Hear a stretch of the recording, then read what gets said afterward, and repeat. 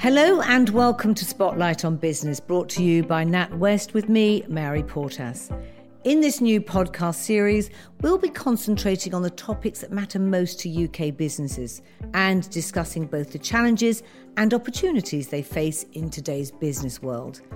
Each week, I'll be joined by an experienced professional from some of the UK's leading companies. We'll be focusing on marketing, finance, HR and more, shining a light on the areas that businesses need to know about and to act on to succeed. This week, the spotlight is on global business and exporting. And with me is Gurdeep Singh Bath, Director of Exports at Perfection Foods, a family-run business that supplies handmade cakes to most UK national supermarkets and coffee shops and exports to 21 markets across Europe and North Africa. Gurdeep, hello. It's wonderful to have you here on the Spotlight on Business podcast. So tell us a bit about your business and how, since being founded in 2000 by your father and an uncle, it's grown to be exporting to 21 countries. That's pretty phenomenal over the last, so that's 18 years? Yeah, 18 years. So, we're the UK's largest handmade cake producers. So my father and my uncle started in just a really small room. And what would happen was my uncle would make a few cakes. My father would go out, present them to some independent retailers in the local area. So before you get to that, were they cake makers anyway? What made them make cakes? Well, my uncle, at the age of 15, when he first came to England, he actually started as an apprentice. And then he worked as a baker, Right. Apprentice baker in a bakery called Harvest Time Bakery, which was a really big bakery in our area of the world in Walsall, West Midlands. And then he eventually became head production supervisor, and he actually ran the whole production of Harvest Time Bakery for 25 years. Right, okay. My dad, he was a businessman, so at the age of 16, he went into retail, set up retail shops on High Street selling clothes. Then he started manufacturing his clothes in a huge factory that Lady Diana opened at the time. And then he started supplying back in the 90s, retailers like C&A, BHS. So real entrepreneur spirit at the heart of your family. Oh, yeah, especially from my dad's side as well. And then they decided to close that down and make handmade cakes, but make them affordable to a mass audience. So with my uncle's baking experience, my dad's business experience, so they set up this small little unit. My uncle would make a few cakes with a couple of staff. My dad would take them to a retailer, present it to a retailer, and the retailer would say, I like that cake, but can you change the sponge? Can you put a different frosting on it because it's Christmas? Can you put the packaging and put my name, my brand on the packaging? And the name then Perfection Foods, right? Exactly. And still is. Yeah, it's still Perfection Foods, but we now have a number of brands underneath us. Sub-brands. Sub-brands, because we do a lot of And so what were you doing at the time? Were you sort of bobbing around thinking, God, that's the last place I want to do? Definitely. Work it. That was definitely. I was working in the pharmaceutical industry, and I studied, business, psychology, and this is the last thing I thought I'd ever work with my dad. But when I started doing all these trade shows with him, I was working in the pharmaceutical industry and I had to help him out, some days, occasionally when he do a trade exhibition.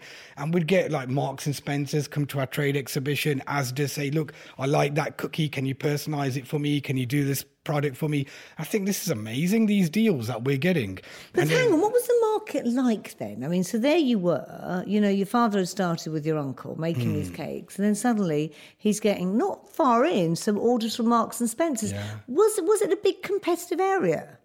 It was competitive, but because we were doing something really unique. What was the unique thing? Tell me what that really was. What we were able to do was make handmade artisan cakes, but on an industrial scale, on a large scale. So we make it cost effective. We buy the raw ingredients. But so I guess what the uniqueness is that you were able to create what looked like premium products and were premium products, which gave businesses like Marks and Spencer's the ability to sell it at a premium price and make good margins. Exactly. But you were able to produce it relatively cost effectively. Exactly. Okay. And that's why we've won awards for innovation. We've also won Bakery of the Year award at the English Food Awards twice in a row as well.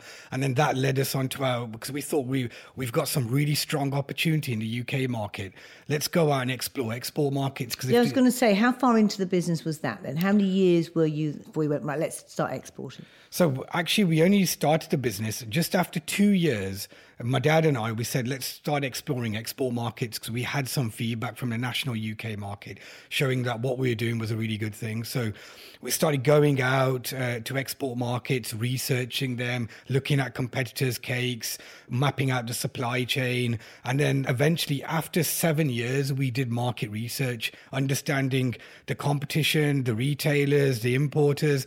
Then we invited those potential customers to a trade exhibition, and then we started exporting after 7 years. Oh, right. So you went out and you did this sort of analysis and a kind of look and feel of the market, and then you started to really get down into the granular detail of what this market was and where you could go in and where you could go in with the price of your product, how it should be packaged, so you really knew then you were ready to go out to market. Exactly. Okay. And then by that time as well, we knew how to package the products. We personalised the taste, the cake, the packaging according to our customers' requirements. And, is exporting, do you think, just for big businesses? Or could businesses do this pretty, early on in their growth? Well, we did it early in our growth. If you get exporting right, it's big, it's huge business. Yeah. You can't even put a number to it, because the British brand, firstly, is worth so much. And if you've got an artisan product, you're making it in England, consumers have trust and faith in the British brand as well. So it's huge business when you look at it that way, especially in certain markets, emerging markets, for example. You've got to obviously be careful when you're exporting, because you don't want to be reliant too much on your exports, especially if you're a small business. So if you're a big business and you've got really strong domestic market share, then you are at a good position to go out there. But certainly if you're a small business or even medium business and you're growing and you haven't done much exports, it's very safe for you to dip your toe into export markets. And that's something you certainly should do. Dip your toe, get a feel for it.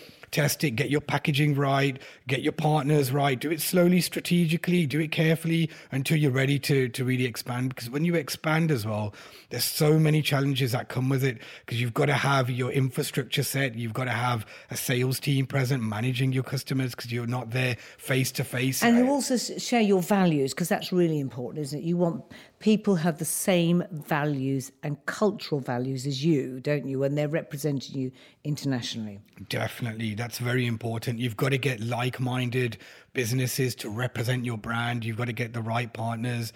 You cannot rush into that as well. Selecting the right partner is one of the most important things. Your partner doesn't have to be the biggest company in the world, so long as they've got the right ethos and mentality, like how you just mentioned. That's extremely important. Are you purely wholesale? No. So we've actually launched now our own B2C brand. So right.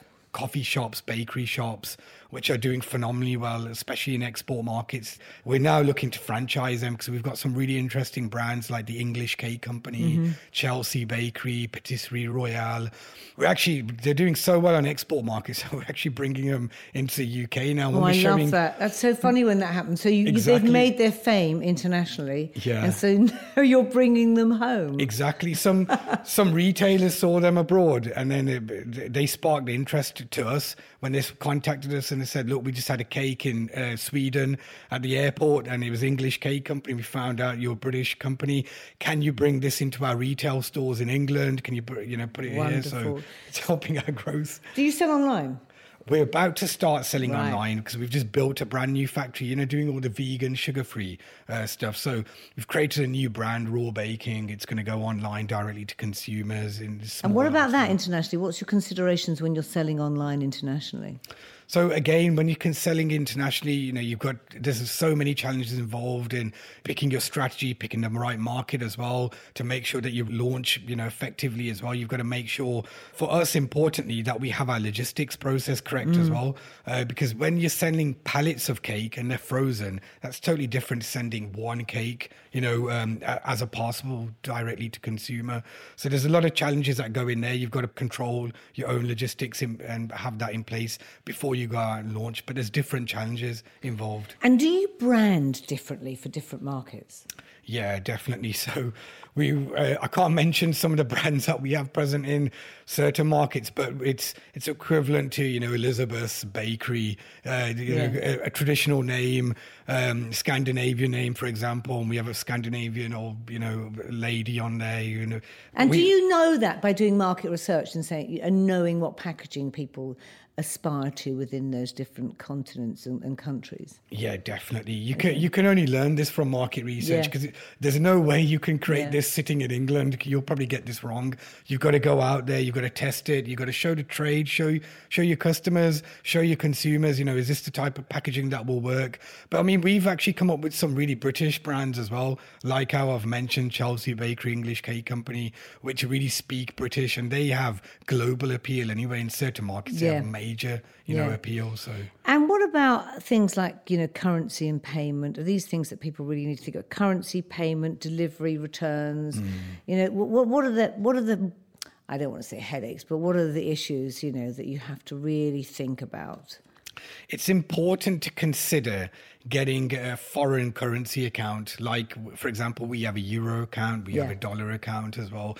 That's something very important. You have to have that. And is that about safeguarding you against the different, currency predictions and the flow of the pound or the euro? Yeah, it's a mixture of reasons. That's one of the reasons. Another reason is some companies won't even trade with you unless you deal with euros or unless you deal with dollars.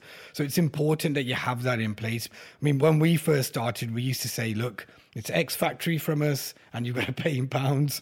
And because we had such a unique product, though, we were a unique business anyway, customizing a product for them, award-winning bakery, they actually dealt with us. But we knew we could have got much more market share if we went that step further. And that's what we had to do during our export journey, learn these things. And then did you have to sort of, look at the margins and say, right, okay, if we're going to accept the dollar, because obviously these things just fluctuate, don't you? Of course they do. So you just had to keep changing the price that you sold to them at. Yeah, to accommodate the different currencies. Yeah, I mean, for example, whenever I negotiate now as well, I still give them, even though if they want a price in dollar, I'll give them a price in dollar, but I'll give them a really competitive price in pounds.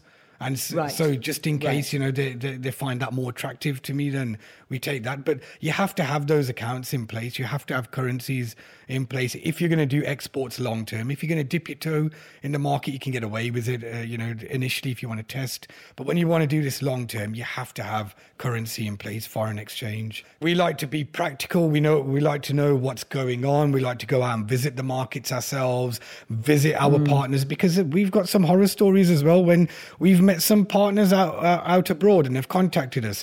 They're not who they say they are. Remember, you're dealing with the world, and when you're dealing with the world, there's not necessarily a specific regulation body that's going to regulate your email coming to you, your negotiation. So we've had some people selling to us and saying, look, we are X, Y, and Z. When we've gone out and seen them, they haven't been X, Y, and Z how they've made out. They've been really smaller than what they've been made out, and they haven't been the kind of partners that we want to work with. And did you fall short sometimes in the early days of that? Yeah, I mean, we've had challenges. We've got some scars during our export journey because we've done it ourselves, a practical experience. So that happens, and you've got to have, again, that's an important point as well. Exporting isn't cheap. You've got to have a bit of a buffer here. You've got to have some investment ready to take you out into export markets, especially if it's your first export market or your first few.